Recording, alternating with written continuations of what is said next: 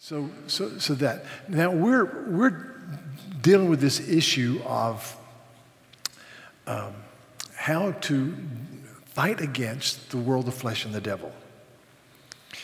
We all deal with indwelling sin. We deal with a culture around us that in many aspects is pushing against what we believe. And there are evil forces that are arrayed against us that are invisible, but they're there. And so we have this little diagram that's in your worship guide that I showed to you frequently, showed it man to man, something called the Vine Project. And the diagram says this. It says that before you come to know Christ by faith, you walk without the knowledge of Christ and you walk in darkness. The Bible says that we're dead in our transgressions and our sins. But God makes us alive in Jesus. So you come to the point in your life where you understand that Christ died on the cross for your sin. And you embrace the Lord as Savior and King. And then after that, you go into light. But as you go into the light, no matter if you've been a believer for 1 month or for 50 years, the call is to go further and further into the light. See, take a step into the light. The Christian life is not static. If you either go forward or you go backwards because you're going against the stream. You're going against the world, the flesh, and the devil. So you've got to intentionally go forward. And so the call in this is go deeper into the light. Go into the light. As the Word of God is proclaimed in prayerful dependence upon the Holy Spirit by the people of God. You go into the light. So today, the Lord is calling all of us to go deeper into the light. In fact, Hebrews chapter 10 has this incredible statement. Even in the early church, some people were kind of static and they were going backwards. And so in Hebrews 10, the writer says, and let us not give up or forsake meeting together as is the habit of some people. But let us consider how to stir one another up to love and good works. So as we are in our small groups in Sunday Bible study, having conversations around coffee or tea, we should be thinking about how do I stir up my brother or my sister or my brethren? How do I stir them up to go hard for Christ, to go deeper into the light? And so that's the call. The call is that we would go deeper into the light. The Christian life is not a static life. And so this issue we're dealing with is that Christ plundered the devil's power by his death upon the cross. In Matthew chapter 12, it says this, verse 29. Jesus says, how can someone enter a strong man's house and plunder his goods unless he first binds the strong man? Then indeed he may plunder his house. And they say, well, how did the plundering take place? Well, look at, it's I think in Worship Guide, but in John chapter 12, this is what the Lord says. It says, verse 27, now is my soul troubled, Jesus says, and what shall I say? Father, save me from this hour. No, it was for this purpose that I have come to this hour. This hour is his death upon the cross. And he says, no, rather, Father, glorify your name. And then Jesus says this, now is the judgment of this world.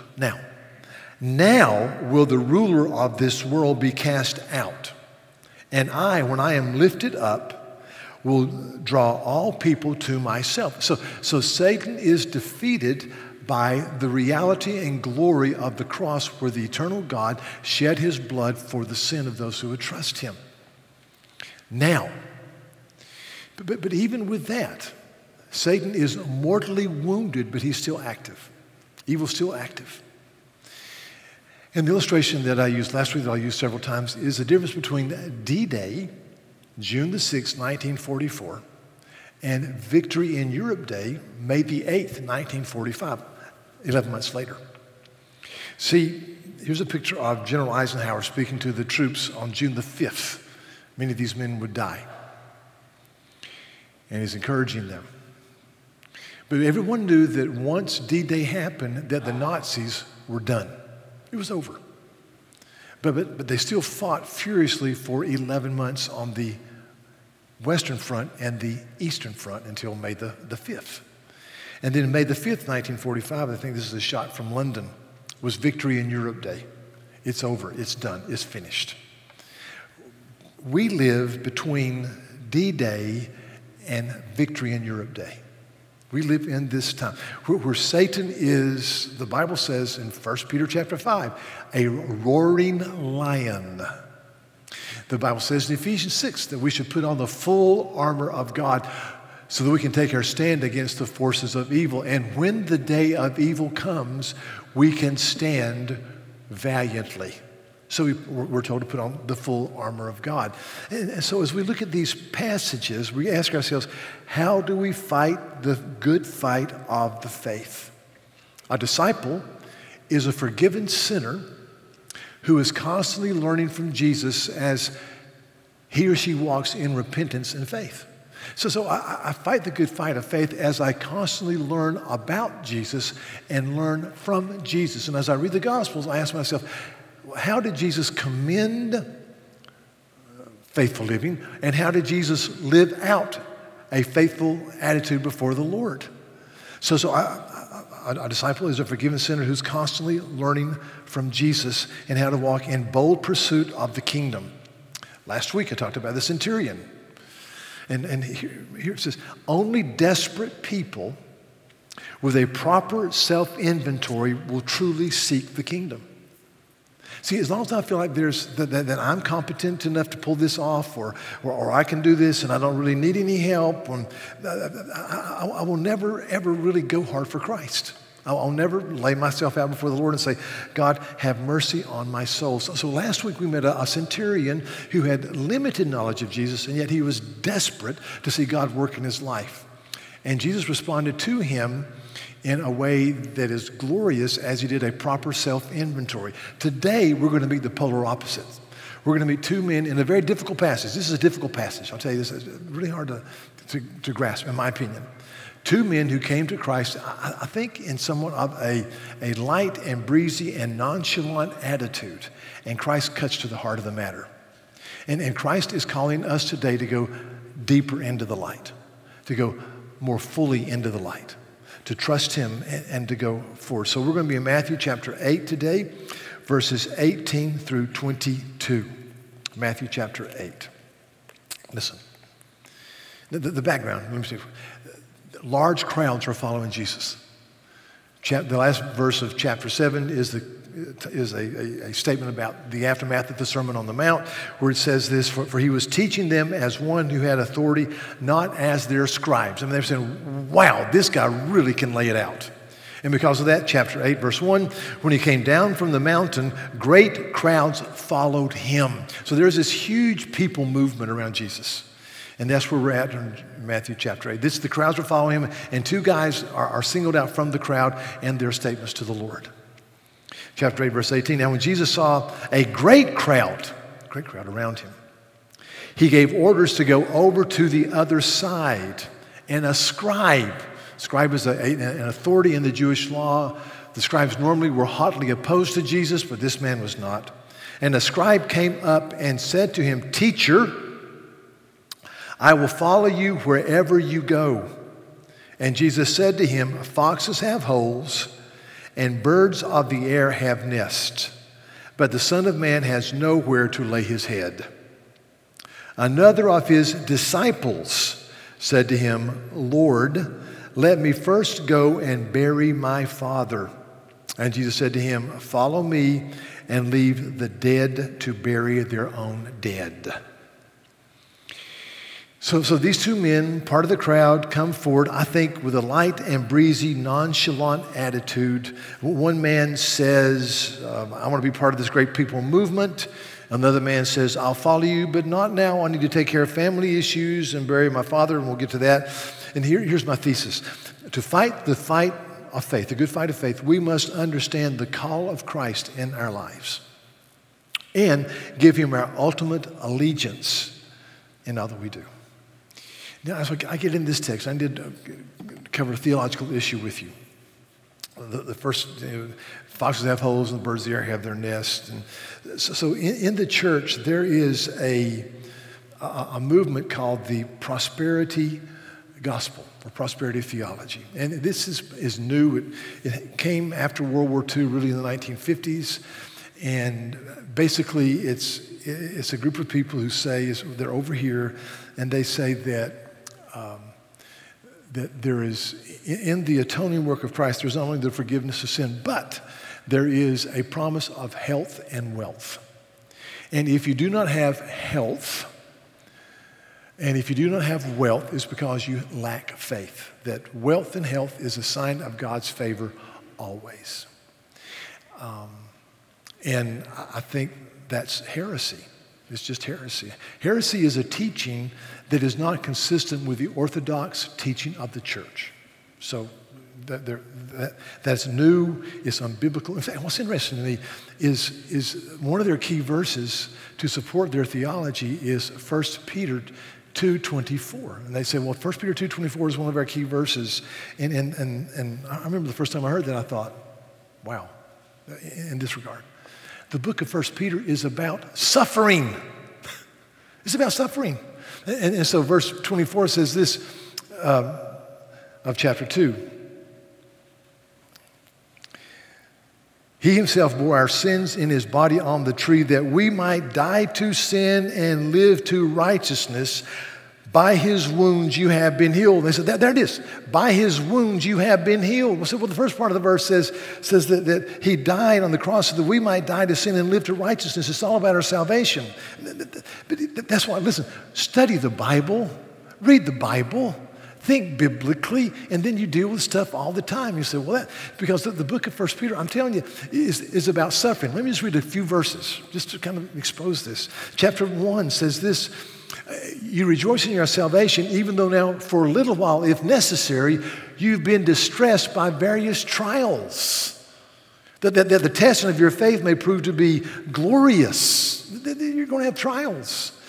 For example, just a few verses. Chapter 3 of 1 Peter says, but even if you should suffer for righteousness' sake, you will be blessed. Have no fear of them, nor be troubled, for in your hearts regard Christ as the Lord as holy. Later he says, verse 17, it is better to suffer for doing good, if that should be God's will, than for doing evil. Verse 18, for Christ also suffered once for sins, the righteous for the unrighteous, suffering. Chapter 4, it says, but if anyone suffers as a Christian, let him not be ashamed, but let him glorify God in that name. Did you see what I'm saying? Chapter 4, verse 19, therefore let those who suffer according to God's will entrust their souls to a faithful Creator while doing good. Verse 10 of chapter 5, and after you have suffered a little while, the God of all grace who has called you to his eternal glory in Christ will himself restore, confirm, strengthen, and establish you. So we just reject that teaching. That's why, and I don't usually call names, but I'm your pastor. I need to keep you in, I need to be honest with you. I don't read Joel Osteen or Joyce Meyer or Ken Hagin or Creflo Dollar, I think his name is, or T.D. Jakes, who's a great communicator, but he's all about that stuff. Or Benny Hinn, for heaven's sake. I mean, it's just kind of the theater of the absurd. So they're over here. But the other extreme is over here. And I'm somewhere here. But the other extreme are people who say, you know, Luke 9:23, Jesus says, if any man will come after me, let him deny himself and take up his cross daily and follow me. And they'll say, Jesus wants to crucify your nature. I'm saying, yeah. But I'm always saying, read the scripture in context. So you read Luke 9:23, which is, this is what Jesus says in that context. 4, okay, that's an important word.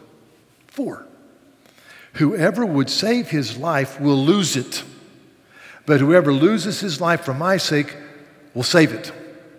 For what does it profit a man if he gains the whole world and loses or forfeits himself?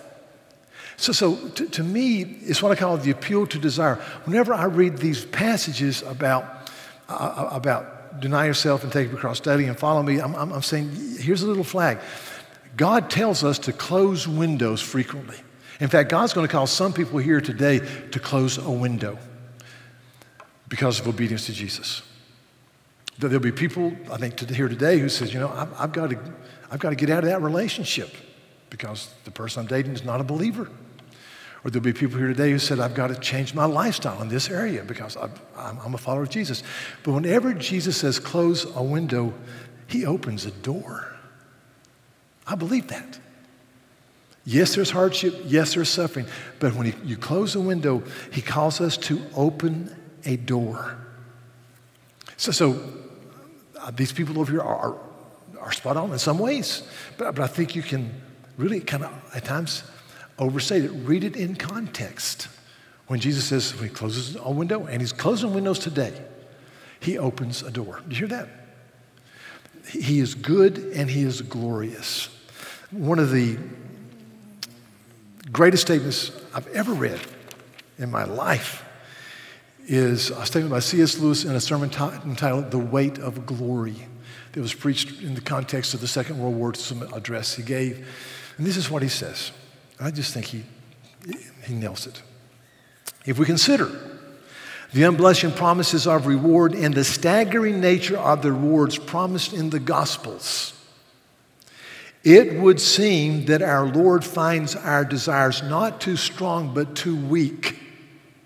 We are half-hearted creatures fooling about with drink and sex and ambition when infinite joy is offered us. Like an ignorant child who wants to go on making mud pies in a slum because he cannot imagine what is meant by the offer of a holiday at sea. We are far too easily pleased. I say amen. Yes, there's sacrifice. Yes, there's windows to be closed, but there's joy and purpose and hope. Window closed, door open. Window closed, door open. So please hear that. Please understand that. So let me give you a few verses. This is Psalm 16. I can read all of Psalm 16, but listen to parts of Psalm 16. Verse 11. You make known to me the path of life. In your presence there is fullness of joy, and at your right hand are pleasures forevermore. Chapter 16, verse 6. The lions have fallen for me in pleasant places. Indeed, I have a beautiful inheritance. I have a good friend who says that to me frequently. Man, the Lord is good. The lions have fallen for us in pleasant places. We have a beautiful inheritance, and it's so true. Or Psalm 84, another psalm that you can read the whole thing. Psalm 84, verse 10, for a day in your courts is better than 1,000 elsewhere. I'd rather be a doorkeeper in the house of my God than to dwell in the tents of the wicked. For the Lord God is a sun and a shield. He bestows favor and honor. No good thing does he withhold from he whose walk is blameless. And the psalm, doorkeeper in the house of God is a whole lot better than living in the penthouse. Because we get God. We get the beauty of Jesus. Chapter, again, Psalm 84, verse 5. Blessed, happy are those whose strength is in you and whose hearts are the highways to Zion. As they go through the valley of Baca, they make it a place of springs. The early rains also cover it with pools. They will go from strength to strength until each one appears before God in Zion. Church, we don't know what the valley of Baca was. We just know it was an arid place that nobody went to. And the psalmist says here, as they go through the valley of Baca, they make it a place of springs because they've got the reality of Christ in them, the joy of the Lord. I don't want to overstate it. When God closes a window, he opens a door. Do you see that?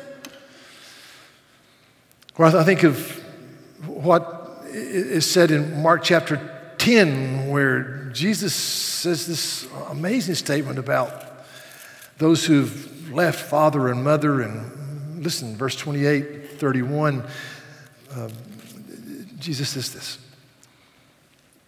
Peter says, we've left everything and followed you. And Jesus says, Peter, I tell you, there is no one who's left house or brothers or sisters or mother or father or children or lands for my sake and for the gospel who will not receive 100-fold now in this time, houses and brothers and sisters and mothers and children and lands with persecutions, and in the age to come, eternal life. But many who are first will be last, and the last will be first. He says, Peter, when you come under the lordship of the living Christ, you have the family of God. You have brothers and sisters. You see generations of people who are just faithful, and you walk with them, and you have hope, and you have purpose, and you have peace. Houses and lands cannot give you that. An inheritance cannot give you that. That is because of the kingdom of God. So a statement in the worship guide from John Owen. John Owen, my favorite Puritan, says this: "It is to be feared that most of us know not how much of glory may be present in present grace, nor how much of heaven may be attained in holiness on the earth." He says, we have no idea how much joy always. And listen, John Owen struggled in life. He had 11 children, buried 10 of them. Life was not easy. But he says, when you walk with God, heaven is visited in your souls. Jesus says, I'm the gate to the sheep. If you follow me, you'll go in and out, and you will find pasture. So I'll say it again. When God closes a window, and he's closing windows, people. He is. He opens doors. Hard decisions. He opens doors. I believe that. And that is really, really good news. I've been thinking about this passage, and this first man, we'll do the passage now. The first man comes to him in kind of a light and breezy attitude. He's part of the group, part of the crowd. He's seen all these people, and there's excitement. He says, "Lord, I will follow you wherever you go." Or he says, "Teacher." Now, teacher is the lowest, most bare minimum statement of respect. It means sir. Sir, it's a generic, sir. I will follow you wherever you go. And then Jesus says, foxes have holes, the birds have their nests, but the Son of Man has nowhere to lay his head. Son of Man is a term of divinity out of Daniel chapter 7. Jesus uses that designation frequently. It is a statement saying, I am God Almighty. So I think three things happen here. Number one is there is a corrective to his misunderstanding of who Jesus is. Jesus is saying, I am not just a teacher. I am the Son of Man. So you're not just listening to a teacher that's got some pretty good wisdom. You're listening to God in the flesh. And I know a lot of people that say, talk to a man this week. Jesus is really a great teacher, and I really like what he says. I said, but do you understand? He is eternal God who is speaking. There are a lot of good teachers running around, but this is God. He's not there yet. The Son of Man. The second thing that's going on here is that sacrifice will happen. That's that. With persecutions, Jesus says. Sacrifice will happen. And listen, sacrifice will vary from culture to culture. Thanks be to God for religious liberty, for the First Amendment. Thanks be to God for freedom of expression, speech. Thanks be to God for that. I just got back from North Africa a few weeks ago and 2 weeks ago, and dealt with men and women from 6 countries. Limited freedom of religion. The people in at least 3 of those countries are concerned about imprisonment and having their churches vandalized and or burned. In one country, everybody has an identification card, kind of like our driver's license, except everybody has it. And at the top of the registration card is stamped their religion. And it's in a country that's 98.7% Muslim. So if you are a person that shows your identification card and you're applying to go to graduate school, and they say Christian at the top, it's very likely you will not get into graduate school. Or you will not be able to live in certain neighborhoods. Or you will not be selected for certain jobs. And that's a minimum. That's what they deal with every day. And I look at us and I say, in our context, what does it mean to push against the tide? What does it mean to go against the flow? And listen, as the culture seemingly departs in certain areas further and further from any type of mooring is going to be, I think, more difficult. So think about this. So what does it mean? It means to be maybe passed over. It means to be socially ostracized. It means, I don't know. You know more than I. But there is a sense of sacrifice that will vary from country to country. But here's my thought. If following Jesus Christ here in America in 2019, if following Jesus Christ does not push me into sacrifice or uncharted, uncomfortable waters, I am not following the Lord of all glory. I'm not. If everything is just easy and placid and I'm not having to confess my sin or deal with broken relationships, or if given to the gospel causes and given my tithes and offerings doesn't mean sometimes I have to go without, I'm not following Christ. And so I just, am I going further into the light? Am I asking? See, when you read the Bible, you go, wow, this is hitting me where I live. And I know God closes windows and he opens doors, but sometimes closing windows can be very, very painful. But an open door is coming.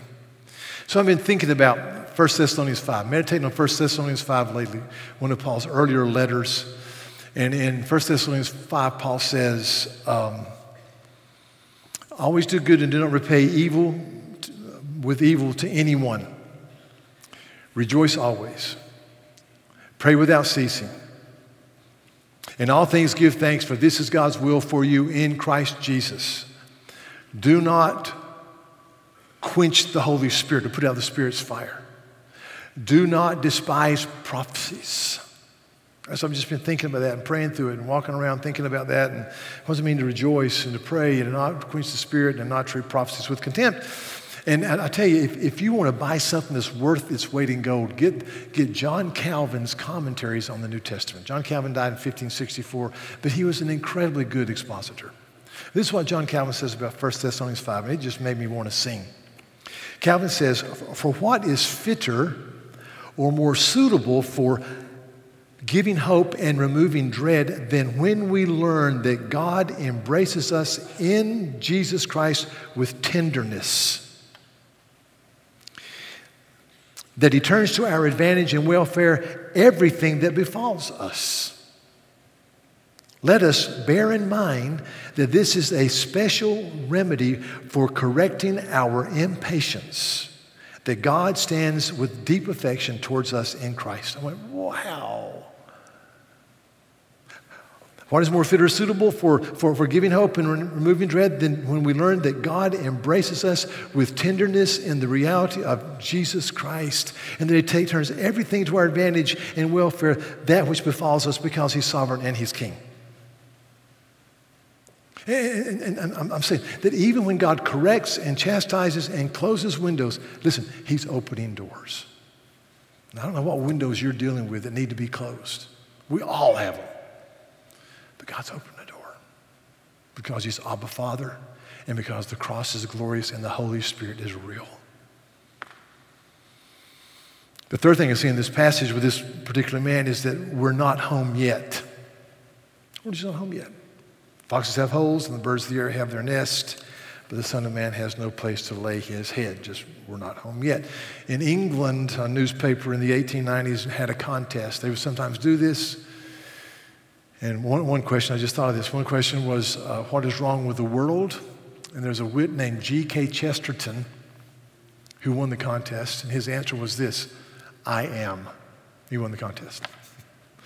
Another question is one I'll deal with today is please submit a definition for home. Here's some of the definitions, and I'll give you the winner.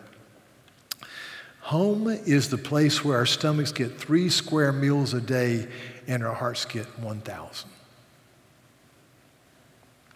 Home, next one, is where we grumble the most and are treated the best. Next, home is the place where the great are small and the small are great. I like that. The winner was this: home is the only place where I feel at home. We're not home yet. So many of you have been very gracious to me. I've been in your house. and you'll say to me, welcome, make yourself at home. You don't mean that. You really don't. I mean, you don't want me to make. So because when I make myself at home, the first thing I do is I go to the refrigerator, I open it, and I rummage through it. And then I'll go to our pantry, and I'll get a snack. This is my snack. There's a jar of peanuts, and I put some peanuts in a bowl, and there's some raisins. I put raisins in the bowl, not craisins. My wife is a craisin person. I don't like craisins, so that's a real problem in our marriage. I'm raisin, she's craisin. So I've got peanuts and raisins, and then I get some chocolate drops and put them in the bowl and mix them together. I'm home. And then if the shades are pulled, I may sit down in my underwear and eat them. Now, I promise you, you don't want me to be at home when I come to your house. You don't. But the truth is, church, we're not home yet. The Bible says we groan. We groan over our culture. We groan over what happens. We groan over people being misused. We groan over sexual trafficking. We groan over how people are spoken down on because of their minority status. We groan over what happened 2 weeks ago in New York and Virginia regarding the sanctity of human life. We groan over our own sin. But a great day is coming in the new heavens and new earth where we will be home. And the voice of the Lamb of God will say, welcome home. See, that's what this passage is saying. We're not home yet. Jesus says, we're just not home yet. Person number 2 comes up to him, again, I think a fairly light and breezy statement, and he says, Lord, I will follow you, but first let me bury my daddy. And then Jesus says something that seems, I got to be honest with you, this seems really, really, really pretty harsh unless you understand the context. Jesus says, let the spiritually dead or the dead bury their dead. You come and follow me. I mean, that's just hard. Really? I mean, I thought the Bible says, honor your father and your mother. And I thought the Apostle Paul, many years after this encounter with Jesus and this man, says that if a man doesn't take care of his family, he is worse than an infidel. What's going on here? Here's the answer, I think. The answer is this guy is doing the old smoke screen. He said, I know we're Jews here. I know we're supposed to honor our father and our mother, and I will come and follow you after I bury my dad. And maybe dear old dad had just popped off 10 bench press, 250-pound weightlifting contest things. Dear old dad is just in good shape. It's going to be 5, 10, 15, 20, 25 years. It's a smoke screen. And Jesus cuts through the smoke and says, no, I demand ultimate allegiance. Closing the window, opening the door. There are people here today who are dealing with that issue. Our family wants to do A, B, and C, which is clearly against Scripture. What do? You follow Christ. I never had to deal with this, thankfully. But I talked to my wife about this. I said, what happens if our children, before they're married, come home from college and they're with their boyfriend or girlfriend and they want to spend the night together in our house? So what do? They're not going to do it in my house. They can go to the Days Inn or the Hampton Inn or the Bridge Pup Tent. I don't care. But not our house. I mean, that's just a small example. I think we never had to deal with that. But Jesus says, I demand, really, it's all about ultimate allegiance. That's when you close windows and you open doors. Listen to Matthew chapter 10. Jesus says this, whoever loves father or mother more than me is not worthy of me. And whoever loves son or daughter more than me is not worthy of me. And whoever does not take up his cross and follow me is not worthy of me. I mean, it's clear. Whoever finds his life will lose it, and whoever loses his life for my sake will find it. That's harsh unless you realize he's closing windows to open doors. Or Luke chapter 14, verse 26 and 27, he says this. It says, great crowds accompanied him. And he turned and he said to them, this is hard. If anyone comes to me and does not hate his father and mother and his wife and his children and his brothers and his sisters and even his own life, he cannot be my disciple. Whoever does not bear his own cross and come after me cannot be my disciple. Later in the passage, verse 33, so therefore, any one of you who does not renounce all that he has cannot be my disciple. Next paragraph, same address. Salt is good, but if salt has lost its taste, how shall its saltiness be restored? It is of no use either for the soil or for the manure pile. It is merely thrown away. And Jesus said, don't lose your saltiness, church, because of misplaced allegiance, because of not closing windows to open doors. He says ultimate loyalty belongs to him. Here's a beautiful thing, and I've seen this time after time after time. If you want to be the very best son or daughter or wife or husband or brother or sister or grandparent, that you can be, then you make Jesus Christ the Lord of your life. And he repays you in incredible increments of glory. Because, if you want to be a good fill in the blank, Jesus fills you with his Holy Spirit and he changes your life and he makes you a serving, gracious, caring, listening. It's just a beautiful thing. The most important thing, we have a wonderful ministry here called Re-Engage for marriages. It's a wonderful ministry. And it's wonderful because it's biblical. And the primary statement they make week after week after week after week after week is the primary thing in your life is to know and love Jesus Christ as your Savior and King by the power of the Holy Spirit. That's where we start. Every week, that's where we start. And I said, amen. So we have a third person that we met last week. And let me talk to you about him for a few minutes, just 5 or 6. A centurion who was desperate. And you're going to see throughout these passages that people that really go forward in faith are desperate. People who say, we've got this, or I can pull this off, will never go hard for Christ. So, April 25th, 1986, there was a catastrophic event that happened about 60 miles from Kiev, in the Soviet Union at that time. It was called the nuclear disaster at Chernobyl.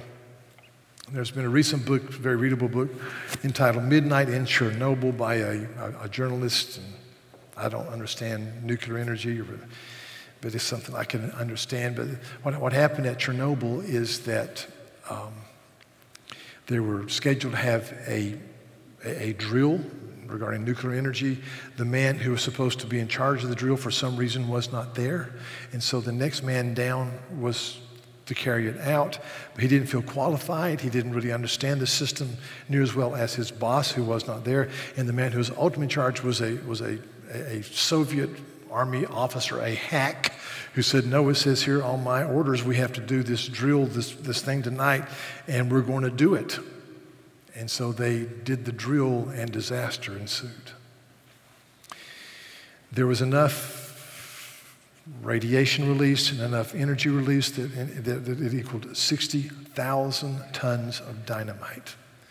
The disaster was so horrific that it affected people in Scandinavia. The number of people that have died because of radiation poisoning in a very safe issue called nuclear energy, the number of people who have died or been affected by this is wildly divergent, but it was a horrific thing. The book said this. He said that after the explosion, many of the graphite blocks that were once part of the composition of the reactor core lay strewn on the ground. They were so radioactive that being in their presence for even a minute could be fatal. They just had to bury the whole site. The author of this book says Chernobyl happened for 2 reasons. Number 1, arrogance, and number 1, stupidity. And then he says this. This blew my mind. For reasons of economy, this reactor had not been fitted with a containment dome that makes it safe. The attitude was that Russian or Soviet nuclear technology was so superior to everyone else that no such accident was even possible. It happened. And I read that and I thought, that's a metaphor for life. Church, whenever I say, I've got this, I'm in control, I'm in good shape, the Bible says in 1 Corinthians 10, be careful that you don't fall because you think you're standing.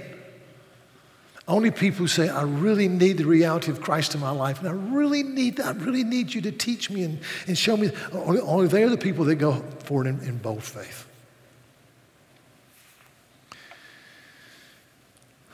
God closes windows and he opens doors. Let me tell you another story. So we've heard a lot about the governor of Virginia. Let me tell you about another governor from the state of Virginia. He was a hero of the Revolutionary War. He was raised in a wonderful home. And as a young boy, there was a friend of the family in the 1750s and 60s that often came to their home. The man's name was George Washington. And so he grew up knowing George Washington and loved George Washington. And so this man's name was Harry Lee. And when the war started, Harry Lee, who'd been educated, decided to be an officer in what we would call guerrilla warfare. He would disrupt the supply chains of the British and harass the British. And so he was probably the only bright spot of the winter of 1777 when the troops were in Valley Forge, because he would go to Philadelphia, outside of Philadelphia, and destroy the supply chains and harass the troops that the British have, and then ride off with his troops. They were called the Light Horse Cavalry. He was known as Harry Light Horse Lee. George Washington was so impressed with him that George Washington, who did not ever have any children with his wife, had a group of young men that he mentored. And he asked this young man to join the inner circle, which was an incredibly positive statement. But the young men were a guy named Alexander Hamilton,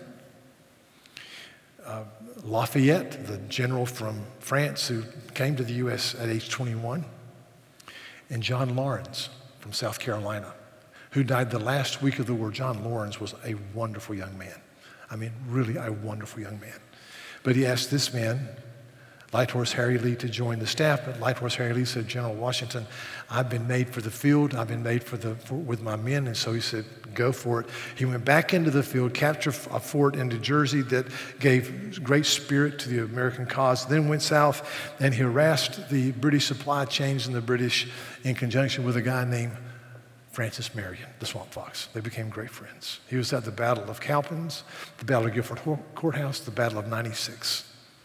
Highly decorated and loved. After the war, he became governor of Virginia. His first wife died with 3 children. He married an incredibly wealthy woman named Annie Carter. Annie Carter and Light Horse Harry Lee had 5 children. But he took his wife's wealth, and over the protestations and advice of his friends, he became what you call a land speculator. He bought great parcels of land in what is now Kentucky and Tennessee, thinking that he could sell them off and make a lot of money. He tried to establish a city upriver from what became known as Washington, D.C., and it didn't happen. So when the creditors came to collect their bill, he had no way to pay.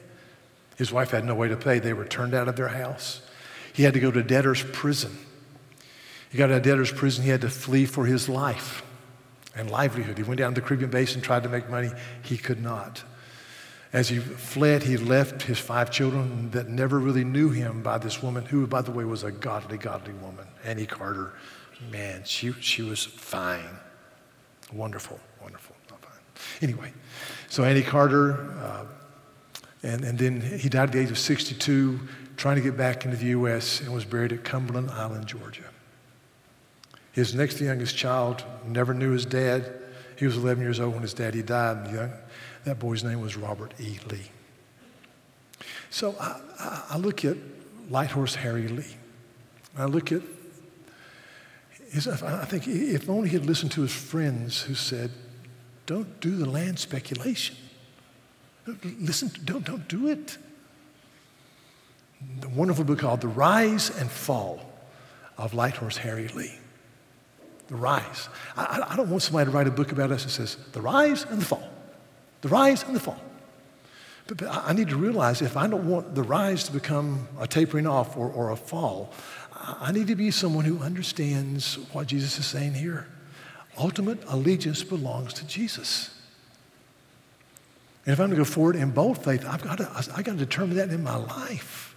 I've got to determine that he is Abba Father. He's good. He's a Savior. He's a guide by the Holy Spirit. And when he closes a window, he opens a door.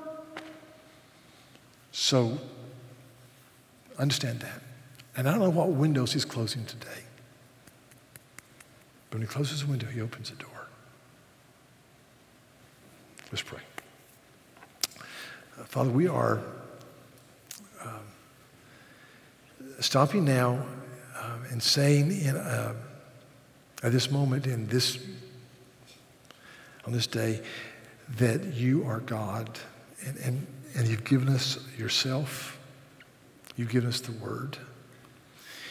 And we want to encourage each other that you are glorious and you are good. And when you close windows, you open doors.